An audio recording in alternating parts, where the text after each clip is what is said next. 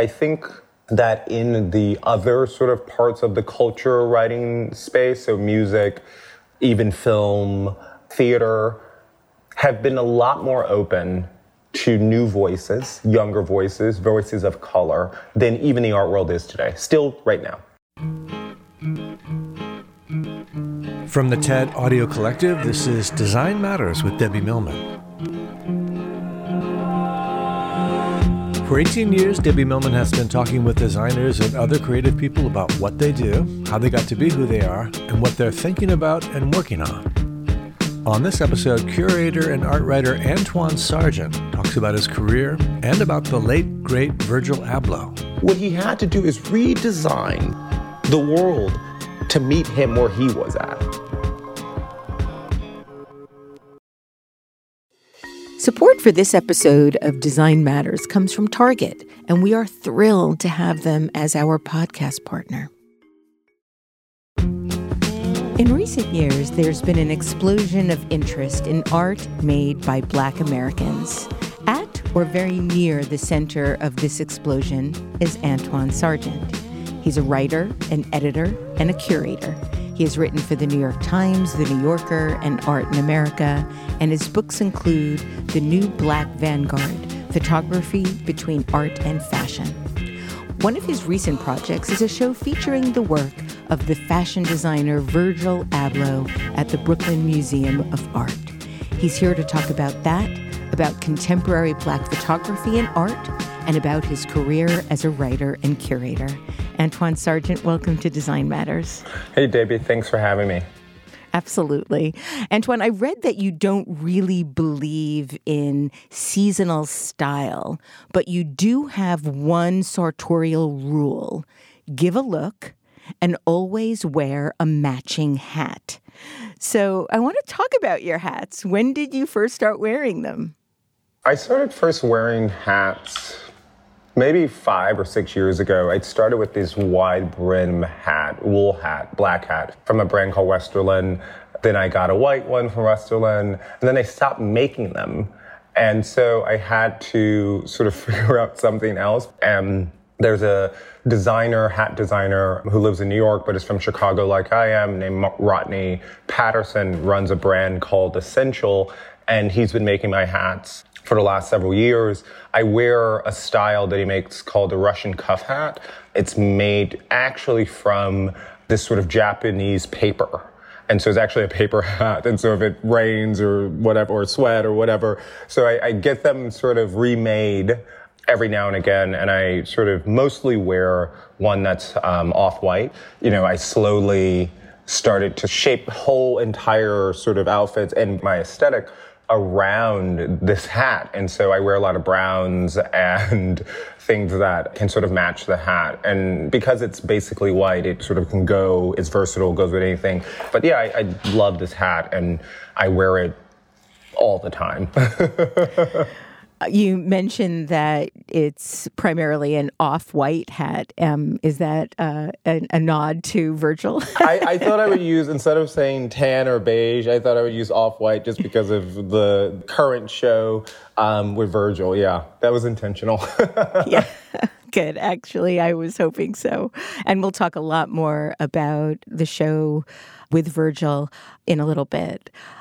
You grew up in Cabrini Green homes in Chicago, and I understand your mom sent you to a Catholic school and managed, while working at a Walgreens, to what you've referred to as subsidize your youthful ambitions.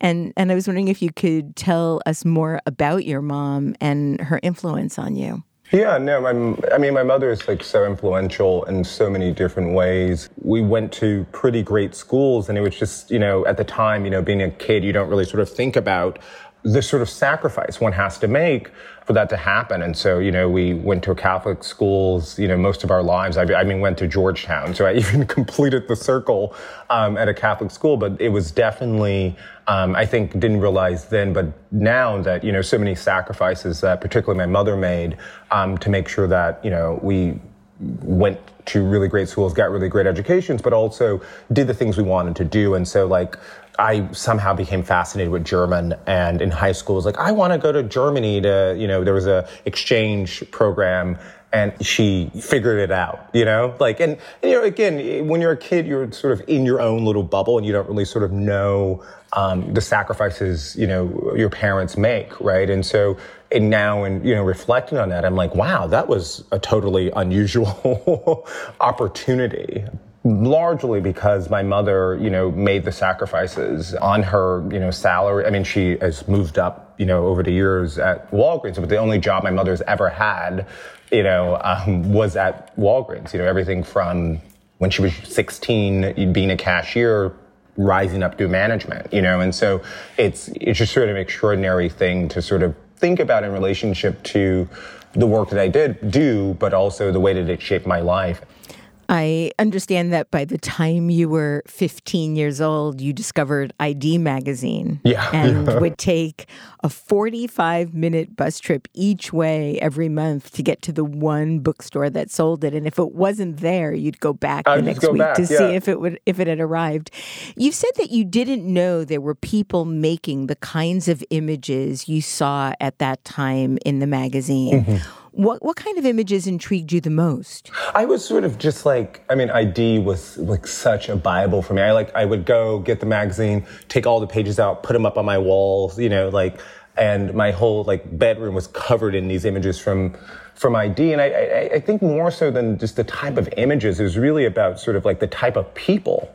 I just was like, wow, like, who are these people? You know, and more so to the point of who are these people was like, these are my people, you know, like I don't know where or how, but I know that these are my people. And I just love the way that folks style themselves. I love reading the interviews and just sort of having, cause like, you know, at that time ID was like super young people, right? So like in 15, these folks were maybe 5, 6, 7 years older than me. And so the power, I think, of that magazine really sort of wanted me to sort of be a writer and sort of be someone in the culture. Because you have like artists, you had musicians, you had, you know, all of these different, you know, sort of folks who were young and had something to say. And you know, I just considered myself one of them. And yeah, looking at those ID magazines, it so ordered a lot of my decisions in life, I must say.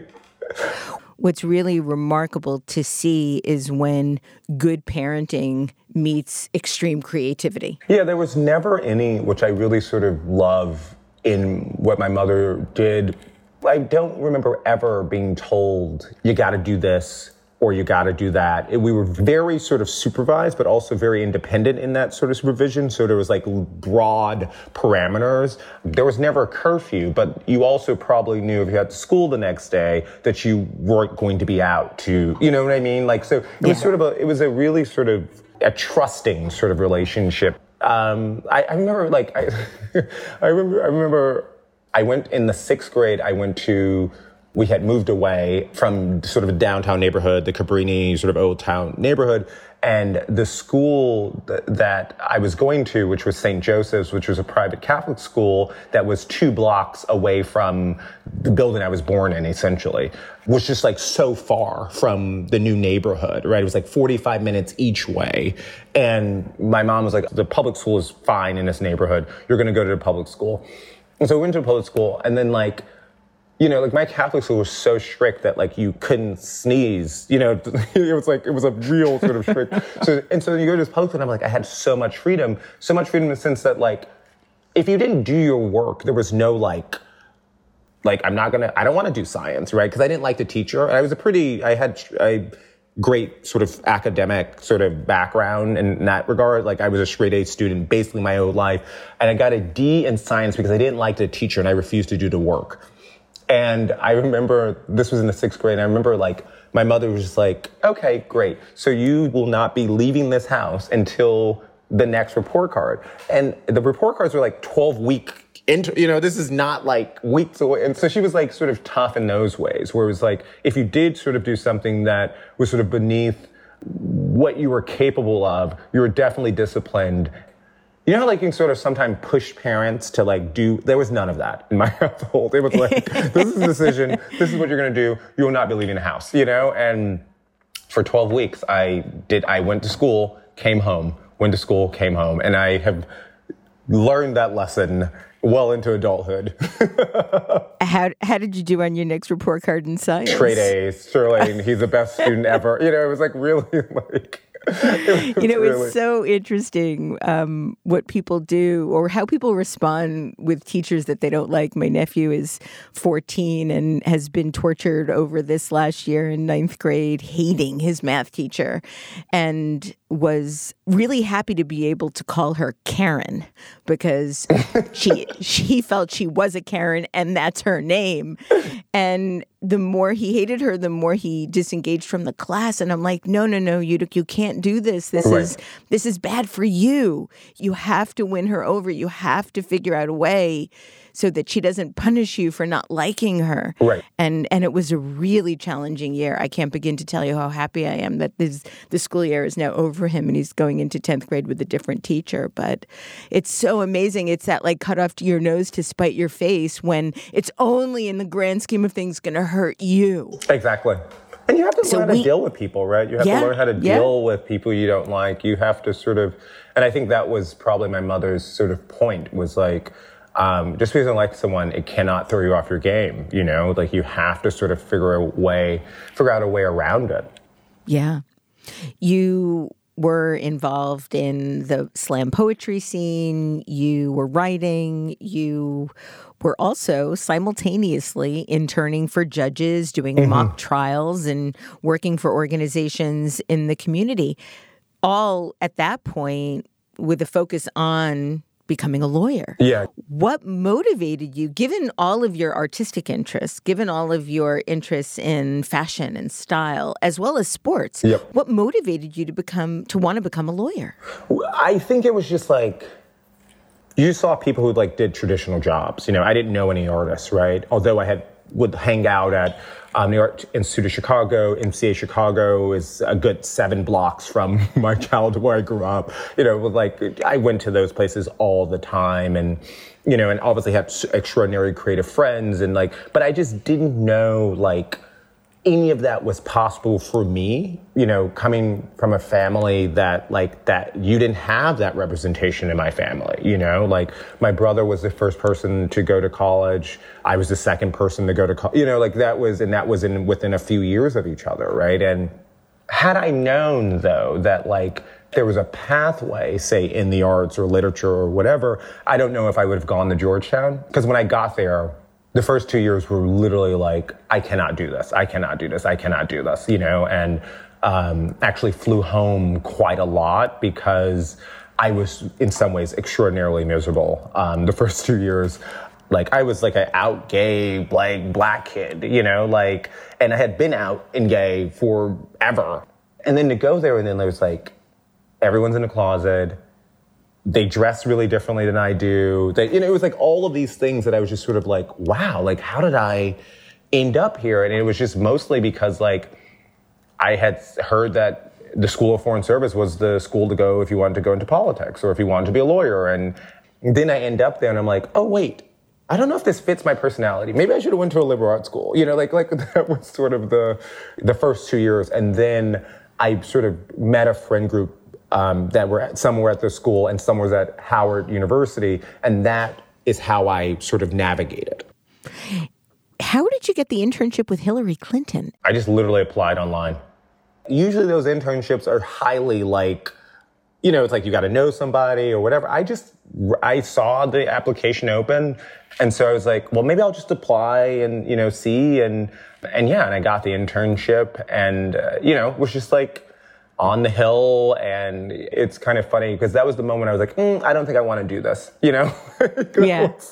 Not because of anything that happened in the office or anything like that. It was just sort of I don't think that politics or American politics in this way is for me. Thank you for, that's what happens in internships. You sort of come to realizations. And so, but there was several times that I met her. At the time, she was really, I think 3 or 4 days a week, she was on the trail for Obama. But she was there sometimes. And, the only thing I sort of really remember is that she would be there all day long. There was lots of constituent stuff we had to do for upstate New York farmers. And there was just it was just really sort of retail politics. And I was like, I don't want to be involved in this. Thank you for the experience, After you graduated from Georgetown, rather than go on to law school, you decided to move to New York City and work for Teach for America, teaching kindergarten. Mm-hmm. You were teaching kindergarten students how to read. Yes. What made you decide to do that? And what made you decide to choose kindergarten? So, sort of a funny story now that I look back on it. So all of the people that I know are moving to New York. And so that's sort of how it started.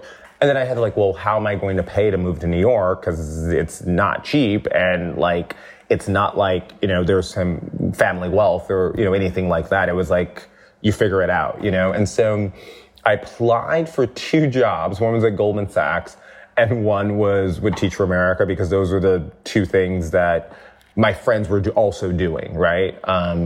And so I thought Teach for America was the better thing to do. It's like flipping a coin, though, Antwaun. Yeah, it's for sure. I mean, heads I go to Goldman Sachs, and tails I go teach. The hours are better teaching than they were at Goldman Sachs, and so I sort of agreed to do Teach for America, but I agreed, and I said I really want to teach history. I want to teach high school history because I can do that in my sleep. And they were like, no, you're needed in East New York, Brooklyn, and you're needed at this new school, and you're going to be a kindergarten teacher. And then I was like, well, kindergarten, they take, I remember kindergarten, you take naps half the day, then you go. And so I was like, fine, this is cool, whatever. They'll nap, we'll do the ABC song, it'll be good, that was sort of my impression, but education has changed a lot in America. And in kindergarten, you expect to read, you expect to do basic math, you expect to, be able to do all these things that you used to have to do in the second and say third grade, or the first, second, sort of grade. And so they were like, you're going to be the reading teacher. And I was like, oh, I don't know how to do this, but I'm going to sort of figure it out. And the first year I had a co-teacher who absolutely hated me, hated everything about, because, it was what I didn't understand then was that it's an extraordinarily altruistic, but in the end, a really sort of insane proposition to send, I guess, highly educated, quote unquote, kids into our most struggling communities who have no education background, by the way, and then say that they're going to transform those communities, right? That was the ethos, right, at the time. And here I had gone to Georgetown and DITS and, whatever, and I'm paired with a teacher who had studied education, been teaching for 15 years, had won all these awards, and then suddenly I'm her equal, right? Yeah, wow. I mean, I knew nothing about education at that point. I just thought that, I wanted to, figure out a way to give back because I had been given so much through the education system and given so many opportunities. And not say that I did not sort of rise to the occasion, because I did, and I taught for 4 years, and all of my kids came in, couldn't read, and they sort of left, well above grade. Really reading at second and third grade levels. And it was such a in every way possible, eye-opening experience for me in terms of just it really firmed up what I wanted to do, because I was teaching from 7 a.m. I was at a charter school from 7 a.m. to 4 p.m. And then I would get off work, and then I would have all this time basically. And I'm a person with a lot of energy, have always been a person with a lot of energy. And I was like, okay, what, what else? And then I met my best friend and still to this day roommate, Jaja Faye, who was at the time at the Guggenheim as the digital person, basically bringing the Guggenheim into the 21st century. And she would just she made me her +1. And so every night I would go to her to all these really great art parties and all these, because I was in Chicago, this is what I did, I was hanging out with artists and, and so I just sort of started meeting artists. And she would take me around and I'd meet, Kende Wiley, and I'd meet Mickaleen Thomas, and I'd meet Thelma Golden, and I just meet all these people who I could not place really, because I didn't know the New York art world. I just knew I was meeting these people. They were complimenting my outfits. I was having a great time with them. And then at some point, someone's like, well, what do you do? You're always around. You come to all the things, what do you do? And I was like, well, I'm a teacher actually. And they were like, no, you're an artist. I'm like, no, I'm really a teacher. I just dress insanely, that's, And so that question sort of inspired, I'm like, well, what can I do in this world, right? In this world that I clearly have a really great affection towards. I like the people, I'm going to people's studios, doing studio visits, seemingly for no reason other than my own curiosity. I was like, is there a contribution I can make here? And at the time, I think it was this is 2011, 2012. The art world has changed dramatically in the years in between. And I mean dramatically in the sense at the time there was maybe 1 or 2 black art shows every 12 to 16 months. And then we would all have to sort of show up. And so I got to know everybody because there was only so many shows that happened. And there was a far, fewer people interested, even in the black community, in black artists, right? It was a weird language. What is art? What do you do? My mom, I remember being like, wait, what do you, what's going on? What are you writing about? Didn't you want to be a lawyer? Those were the sort of the questions. And it was also, I think it was also at the beginning of sort of Instagram. And that also was sort of interesting. So we would just go around and I would see Jaja taking photos of everything. I was like, well, I guess I'll take photos of it. It was just sort of that sort of how it started. And then Teach for America is a 2-year commitment. I had stayed up a lot of money. I was like, okay, I'm going to stop this because I have to wake up at 5:45 in the morning every day, get on the C train, go out to East New York. But then I'm partying until 2 a.m. in the morning. And so I'm like, this maybe is not, I have a lot of energy. I don't know if I have this much energy, and then I'm with literally 4 and 5-year-olds for 8 hours. I completed the program. It's sort of an odd thing to say. It's I think I grew up in that environment over those years. If you can convince a 5-year-old to sort of do what you need them to do to meet their goals, then you can talk to anybody. You can talk to anybody. I really true. You can literally speak to anybody.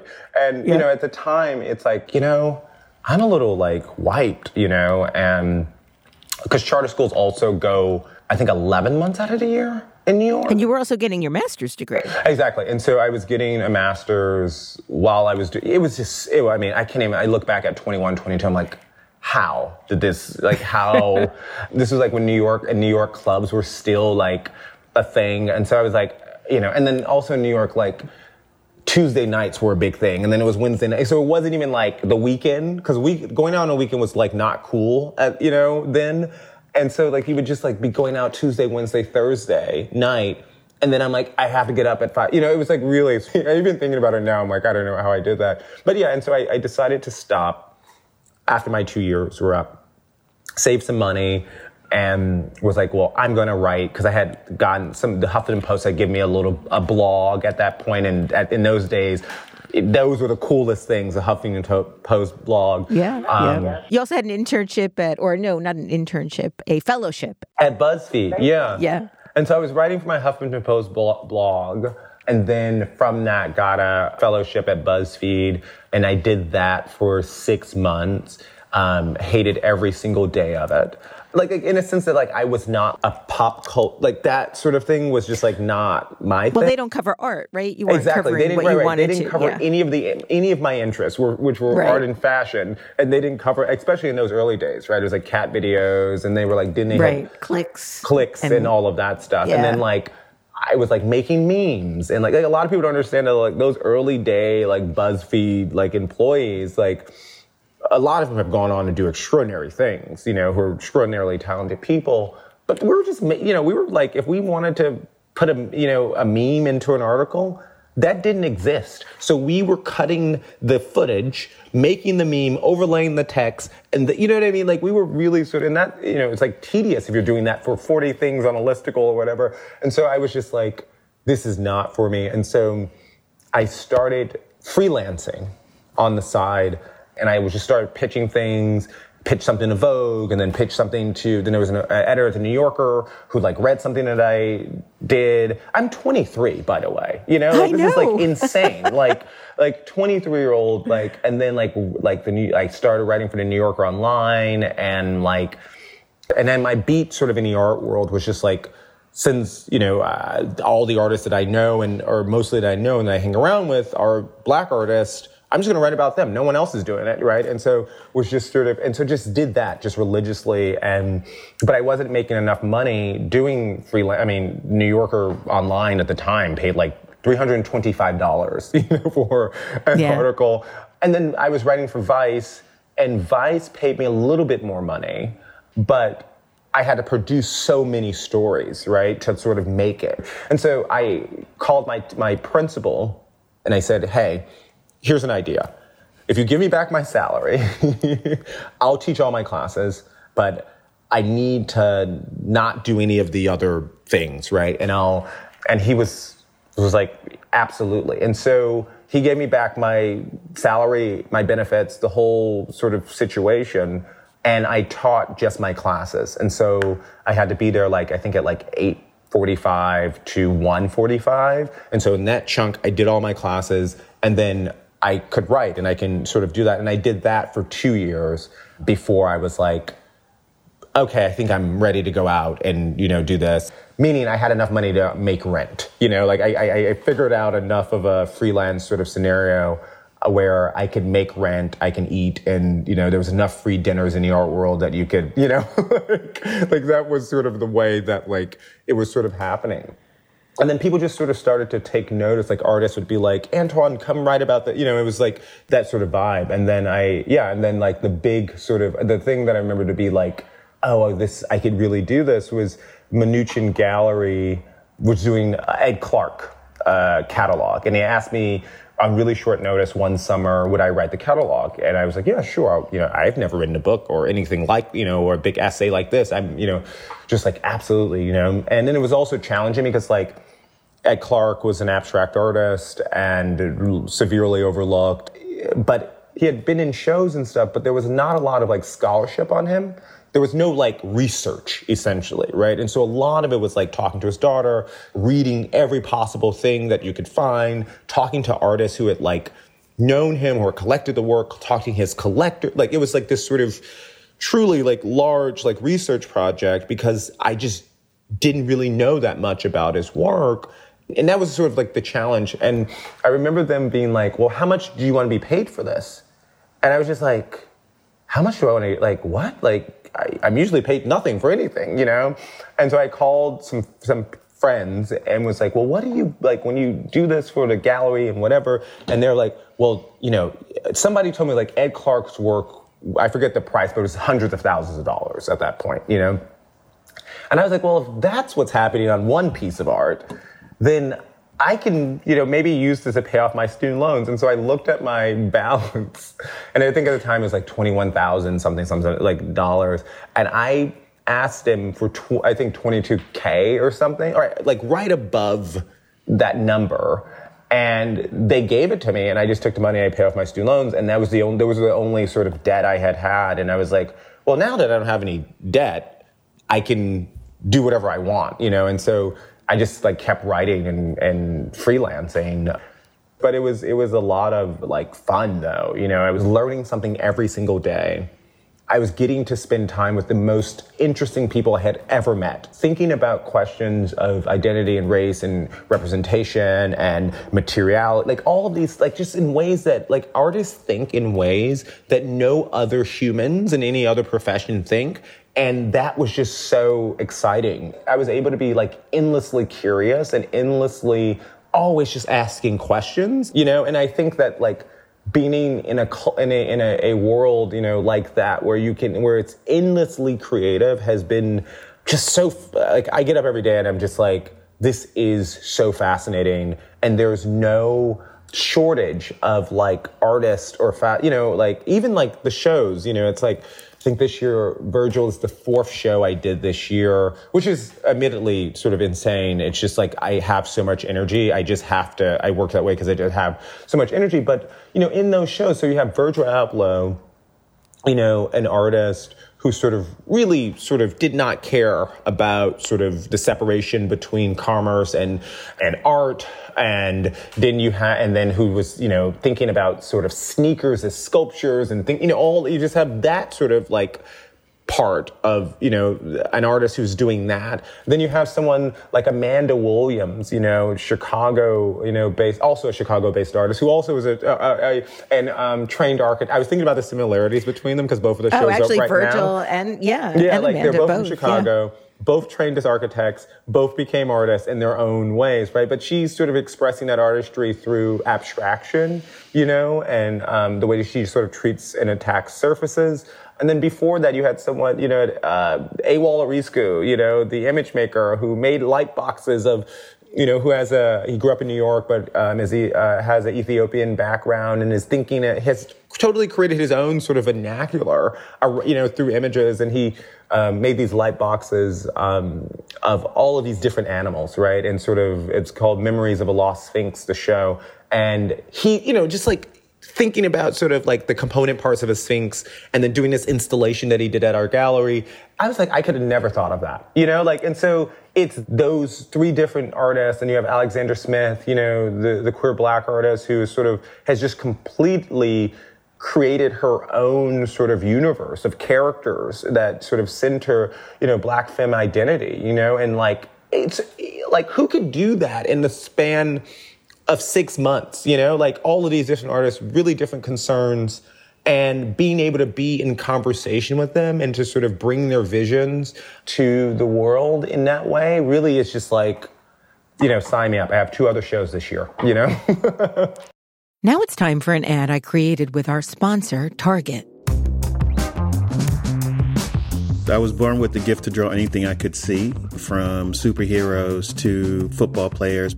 Recently, I had the pleasure of interviewing Dr. Dwayne Edwards, one of the most prominent Black designers in the footwear industry, who has designed for LA Gear, Nike, and Air Jordan. And this one time I saw a football card, and that was one of the first times I ever saw the cleats. And that was the hardest part for me to draw. Forget about the whole player, let me just draw the shoes. And that was really my sanctuary, was when I was able to have a piece of paper and a pencil in my hand and draw.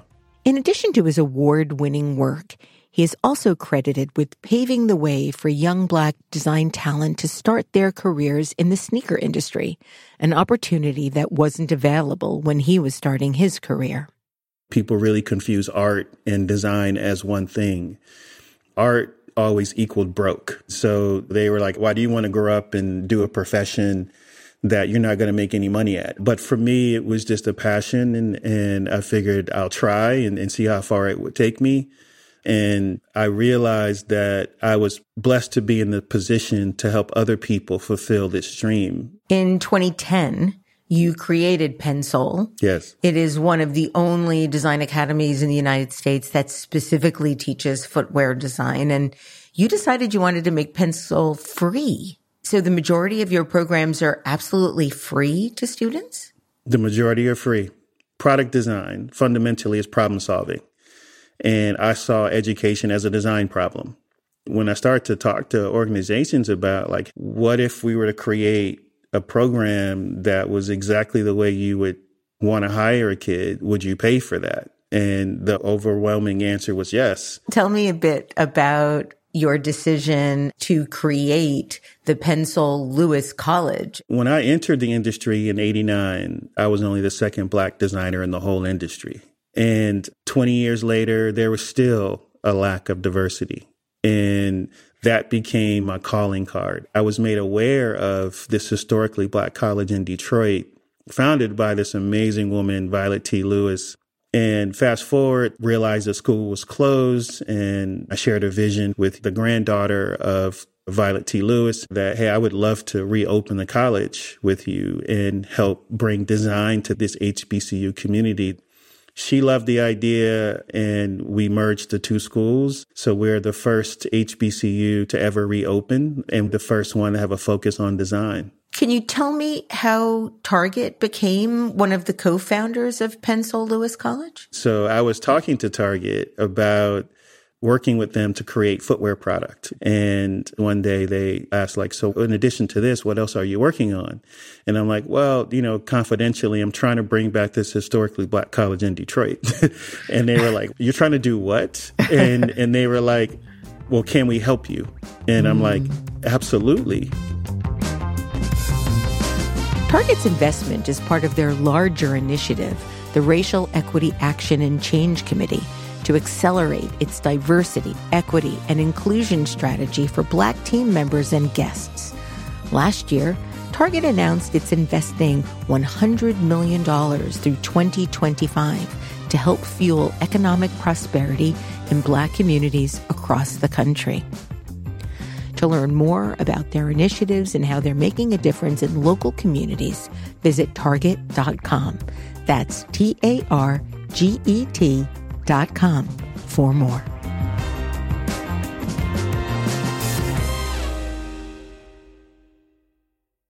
Antwaun, you've said that you didn't know you wanted to be a writer until you started writing. Yeah, exactly. And you've talked about how, as recently as 10 years ago, really when you started writing professionally, the media landscape was mostly white. Oh, yeah. It was almost impossible to get a foot in the door, and there was also no effort to do anything to change the system or the institutions. The people working in it were just trying to preserve the status quo.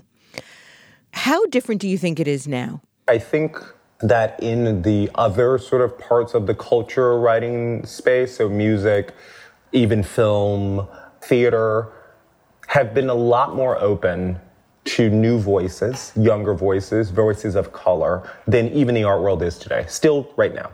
Meaning that all of the critics that when I was 21, who were the head critics of magazines and whatever, are still in those jobs right now today, 10 years later. At the Times, the New York, any of these places that we sort of go to as papers of record or whatever, there's no consistent Black art critic at any of those places. None of those places has a staff critic, not a freelance person who, but a staff critic, right? I don't think there has been one at the New York Times, quite frankly. I mean, it's astonishing. It's astonishing that this is still something that needs to be discussed, that needs to be pointed out. When you worked on your second book, when you worked on Young, Gifted, and Black, mm-hmm. I read somewhere that somebody asked you, why were you doing a book like this? Mm-hmm. And you replied that you think that the art world has an old way of doing things that excluded a great deal of people, and you're not satisfied with that old way of thinking because it was racist and sexist, and got us an art world where 90% of the fucking artists in museums are straight white men. Yep. So thank you for saying. Still to this day. Yeah. Like, we like to make, and that's the one thing that I think that is still extraordinarily frustrating in this moment, that we are supposed to have all this change, and there's a lot of front-facing of women artists, of Black artists, of queer artists, and all of that, but they're not collecting those artists. Still to this day, and with all that has happened and transpired the last several years and the last decade, you still have a extraordinarily reluctant sort of white guard making the decisions. One of the things that motivates me is, not sort of this sense of like the only one, or, because to be clear, I have somehow figured out how to get into these spaces that a lot of folks that look like me are not in, right? Well, that's why you see it firsthand. And so, but for me, it's about like opening that, like, it's not even like a savior complex. It's just sort of like, at the end of the day, I would like to sort of show artists of interest, that I find interesting. Like, I would like to sort of, like, I've spent, the last 10 years really sort of thinking sort of extraordinarily critically about Black art production. I would like to bring that knowledge to the places that I sort of walk through, right? And I think that for me, that's just it, that it is simple as that. I have spent this amount of time doing this thing, and this thing is valid. Yeah, like, I'm getting a lot of attention, but like, there are other people who should also be in these spaces. Even in the critical sort of establishment, like when you have Black writers write, in these spaces, it's like they always have to have PhDs. They all, it's like they're almost like have to be like overqualified, not just like this, like, I have this interest, you know, and I even struggle with it. I remember asking my best friend, Jaja, I was like, do you think I should, like, go to Yale and get, like, a PhD in art history or whatever? And this was, like, 2 years ago, and this was after the New Black Vanguard came out. It's successful in the sense that, like, an art book does not sell, 25,000 copies in a year and a half. You know what I mean? Like that. Not at that price point. Not at all. $50 a book. You know what I mean? Like, that just does not happen, right? And so, just knowing that success and all of this stuff and having the Times clips and the New Yorker clips and having, people, like all of these different things, the fashion company, like all of that stuff, I go, do you think I should go get a PhD?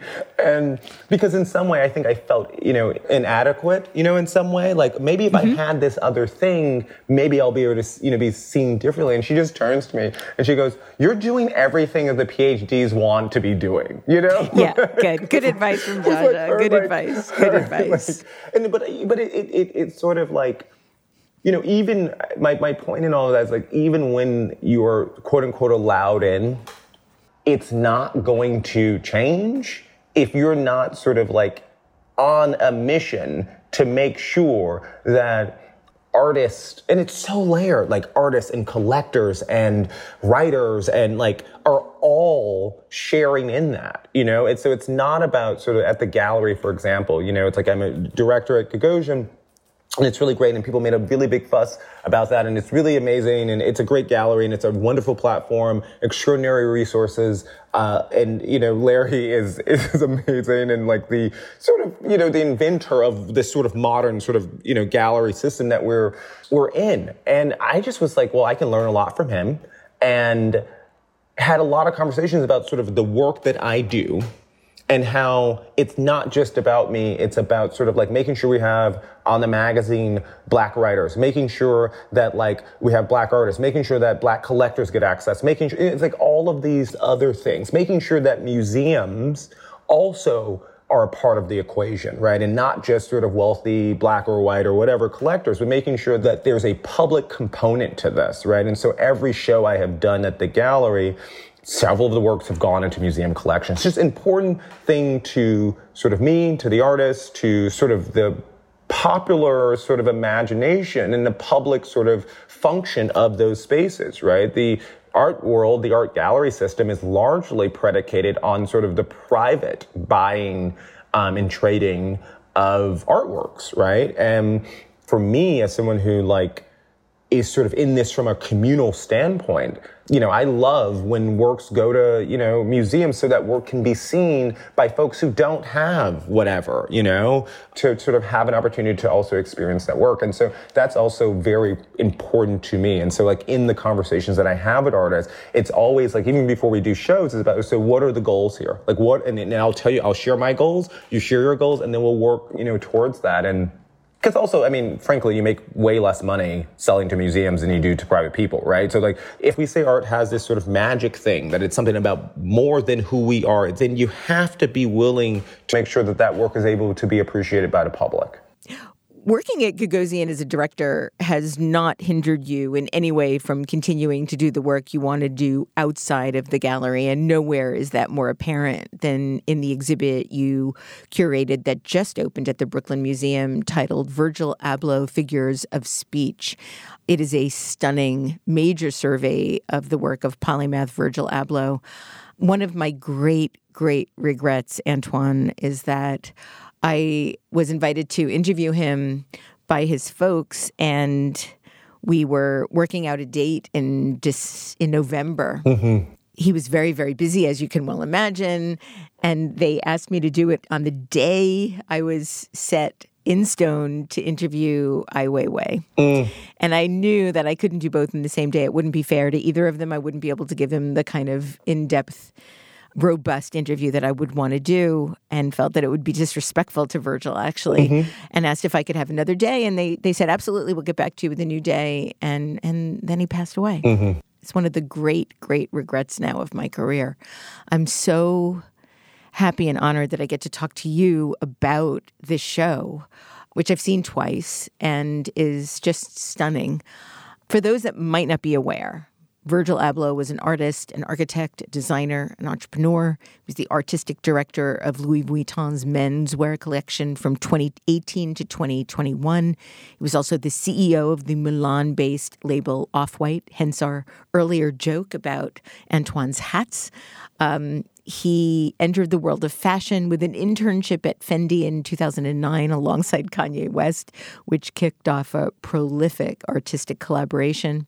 Time magazine named him one of the 100 most influential people in the world in 2018. And tragically, Virgil passed away from a very rare form of cancer in December of 2021.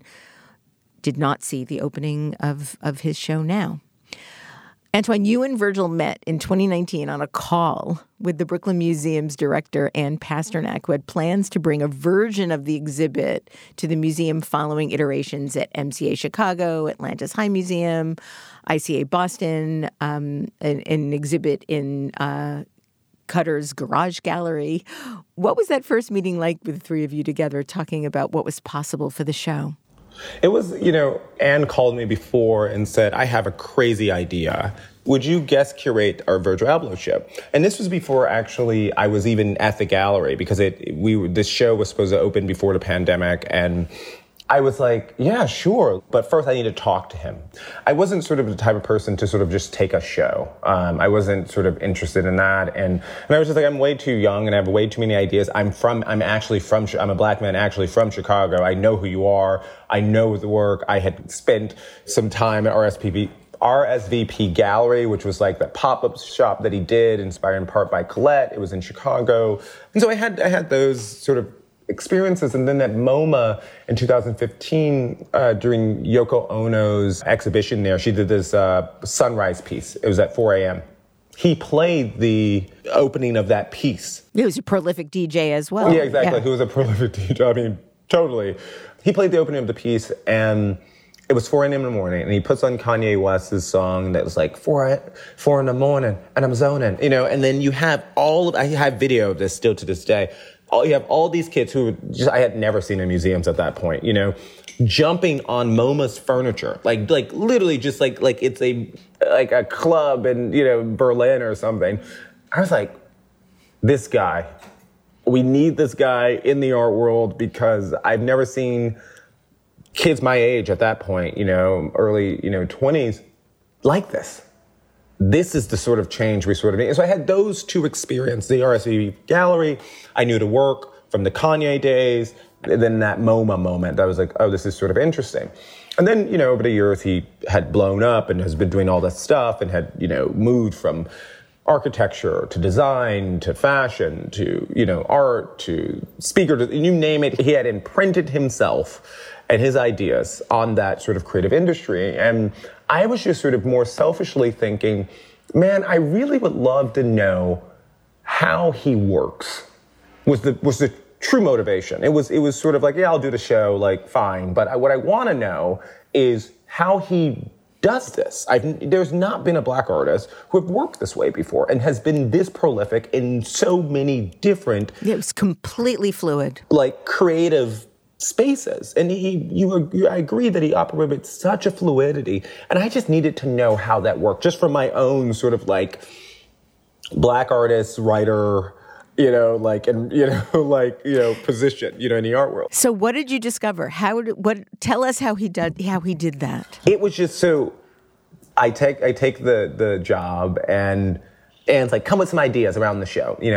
My first idea, which we didn't end up doing, which answers your question, I go, how about we just sell everything off the walls for 7 months, just continuously, right? Like, it's art, it's commerce. You don't give a shit about the distinctions. I don't care about the distinctions. The art world pretends to care about the distinctions. Let's just sort of do this thing, but we can also do this thing around consumption. And I was just like throwing these ideas and... So a cash and carry kind of thing. Yeah, like the reason why that didn't happen was because one of his collaborators, Takashi Murakami, had set up a Louis Vuitton store at the Brooklyn Museum during his retrospective in 2008. And I was like, oh, it's too close, But he was like, yeah, I'm game. And from there, I was like, oh, we're going to have some fun. We're going to collaborate and we're going to talk. And then he quickly threw me in like 6 different WhatsApp groups. It was just like curating by WhatsApp is what I call it. That's his mode of communication. I've never exchanged an email with him ever. It was all WhatsApp. And in the main WhatsApp group, it was me, Mahfouz Sultan, the Harvard-trained architect, who helped us conceptualize the exhibition, and Virgil. And we just threw ideas all day long. I mean, all day long. We had changed this show 7 or 8 times. He just moved with great fluidity, and it was hard to pin him down because he had so many ideas. And so every meeting, it was like just one idea after the next, one idea after the next, one idea after the next. And you're just like, okay, this is how you're a genius. The creativity was so like magnetic and constant and relentless. You have to print you don't have to. I would love it. I think the world would love it if you printed that whole WhatsApp exchange. Yeah. You know, like he's doing it. I met an editor at the opening who is doing a book similar like this. And so he had already, Virgil was like so ahead of the game. He had already thought through that already. And so and then also there was in his monograph that he published 4 figures of speech. And it's unusual in the sense that like, it's not sort of a catalog. It's like of an exhibition. It's just like an archive of all of his stuff. Yeah, it's an extraordinary book. Everything about it, from the spine to the side pages to the end pages to everything about it. And then his own voice is in it, but it's his whole archive. And so in that archive, you have all of like these WhatsApp exchanges, just sort of like, and so because that was, he would draw literally right onto things in the WhatsApp. He just sort of moved in a super fluid way, and that was a way for him to be able to be a part of as many conversations as he possibly can, because then I met people, and they were like, I was in 15 WhatsApp chats with Virgil. And then, like, you would go to his studio in Paris, and I remember being there in February, right before the shutdown, and I walk in and like Takashi Murakami's in one corner, there are some rappers in this other corner, there's Mahfouz, there's Oana, there's just like all of these people who seemingly come from all of these different worlds, and not to mention the vast majority of the staff that were working for him were these black kids that he had seemingly met around the world and on Instagram. It's like one guy he liked the way he was dressed on Instagram, lived in Harlem. He was like 17, and he was like, do you want to come style the show? And so he flew into Paris to style the show, and he just see this kid on Instagram. Another kid was like from like, I think, Sudan? Tawanda, who runs his design studio today, Alaska, guessed his email address and emailed him and said, I want to work for you. Now he's the head of his design studio. Yeah. And the first project they worked on is the IKEA collaboration. Yeah. So I needed to see that. Because it really offers a real way that artists could be in the world. As a curator and as a writer, one thing that I do is often sort of share knowledges, right? From artist to artist, or in a museum, or in a gallery, or in a book, or whatever. And I just wanted to have the opportunity, admittedly selfishly, to be able to share that knowledge, to sort of share the way that Virgil Abloh worked as an artist, right? Because I think there is something in the sharing of his practice that others can learn from, right? Maybe that goes back to the teaching, but I take that really to heart when I'm doing any of the creative work, is to make sure that there are ways for folks to take something from it. And so at the Brooklyn Museum, what you see is really an artist's journey from beginning, really early ideas to being on the world stage. And one of the things I remember, asking him was you make things in funny materials, is what I think I said or something.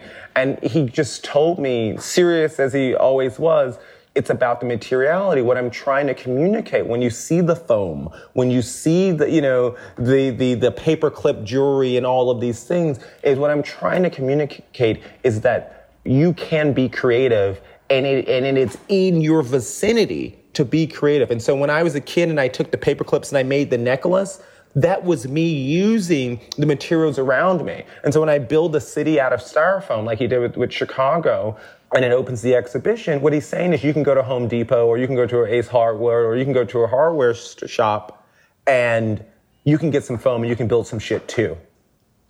You know, he had such a democratic spirit, you know, like in that way. That is sort of what I want more than anything for the public to sort of understand is the way in which he operated, because a lot of times what you saw was the final product, right? You saw a sneaker, you saw a runway collection, you saw a speaker system, you know, you saw the end product, right? And I think that what this show allows is for the accessing of his prototypes and how those prototypes led from one idea to the next. It might have shown up, say, as a chair that then influenced a jacket, right? Like I wanted to show the fluidity, but he used to always say that everything's a prototype. And so what he meant by that was like one idea leads to the next, and he's never finished with an idea. And boy, was he never finished with an idea. I mean, sometimes I must say, like, it was extraordinarily frustrating to be like, but we settled on this show. Like, we have a show. Here's the floor plan. This is the pathways through. We have these beautiful sight lines. Like, this work speaks to that work. Like, it's good. We are great. Like, we worked down to the wire, you know, on this exhibition. And it's generally not the way that museums work. Like, usually museum exhibitions are set long in advance. I mean, we were moving things until the day before. I mean, we had the show notes that guide you through. I mean, we had to totally redo those the day before. And thank God for Anne and the Brooklyn Museum team, because I don't know another museum on this planet that would have allowed an artist to change things that they had signed off on, was set in stone. Even a social sculpture, you know, the sort of middle sort of piece in the exhibition. Can we see some plans? Like, how are you going to build a large-scale house in a museum? It takes some time, you know? I think we got the plans 3 months ago. Like 3 months from the day that we're sitting here having this conversation. Wow. The show opened like 3 days ago. And so I was just like, we have a wood shortage. This is not possible, you know? And what I loved about Virgil and what I love about his wife and his team is that they so believed in his ideas that they were willing to do whatever it took. So once you settled on an idea, it was like, we are getting this made, you know? And it was a gazillion dollars, and we did it in New Jersey. I mean, I had several meltdowns, you know, but they got it done. We got it done. And, you know, it becomes his last architectural sort of project as a living artist. And it's just so special to have that work, because it really is about the two things that Virgil, I think at his core as an artist, were about, which is community and collaboration. And so, yes, he was an architect, and he was an architect in fashion and design, and all of the spaces that he moved through, he kept sort of the central sort of tenet of what architecture is, which is to create space, right? And so he created space, literal space, but he also created spaces for collaborators and friends and for people he didn't even know, right? And in the space of the social sculpture, he was like, I want kids to come and take the space. I want artists to come take the space. I want my collaborators to come teach classes and all. And so that's what's happening in that space, you know? It's a space that through collaboration and creativity, he hopes sparks other ideas for other people then to go on and do other things, right? And so it's a real sort of living sculpture in that way. And that, for me, I think, out of all the works of art in the exhibition, that one, I think, speaks the most clearly to Virgil's ethos. He said over and over again that everything that he did was for the 17-year-old version of himself. Mm-hmm. And in many ways, I think that helps us understand how he's going to live forever. Yeah, no, I think about that quote a lot, and I think about that in relationship to sort of like what he meant, right? Like, this was a 6'4", dark-skinned black man, right? Like the world was literally not built for him. Like, literally, like physically his body. And so what he had to do is redesign the world to meet him where he was at. When you talk about the 17-year-old self quote, or the I sell ideas, you know, like those sort of quotes, or the albolisms, right? Like you think about what he was trying to do not only with objects, but also with language, right? He had a language, he had names for everything, and he had ways that he thought about it, and he had principles and all these things. What he was trying to do was construct a new way of being, of seeing. It was just like one that was extraordinarily considerate, right? Like the Nike shoes, he dressed the guards, right? Like, and in the show, right? And so the Nike swanky sneakers. And he did the whole uniform. But the Nike sneakers have garnered a lot of attention because they're unreleased. What a gesture, right? For like the people in museums who are often overlooked and undervalued to sort of be the first folks to wear those sneakers, right? As Virgil intended, it's about sort of like, which I think he did a lot, was sort of trying to sort of transfer value, to confer value onto those who had been all but rendered valueless in the systems in which they operate, in the cultures in which they operate, right? And that's why when he writes sculpture on a handbag, it's about sort of not just like being funny or ironic or Duchampian or, Hamian. It was about sort of making sure that folks who prize, say, their handbags or something else as a sculpture were taken as seriously as, sculptures on a plinth in a museum, And so it was about sort of trying to make sure that the people where he came from, that he knew mattered as much as like the things that we regard as high culture or whatever. Absolutely. One of the most favorite things that I own is his IKEA clock that says temporary. Temporary, yeah. Yeah. Because, what is time? Yeah. Right? Antwaun Sargent, thank you so much for joining me today and talking about so much work you do that matters.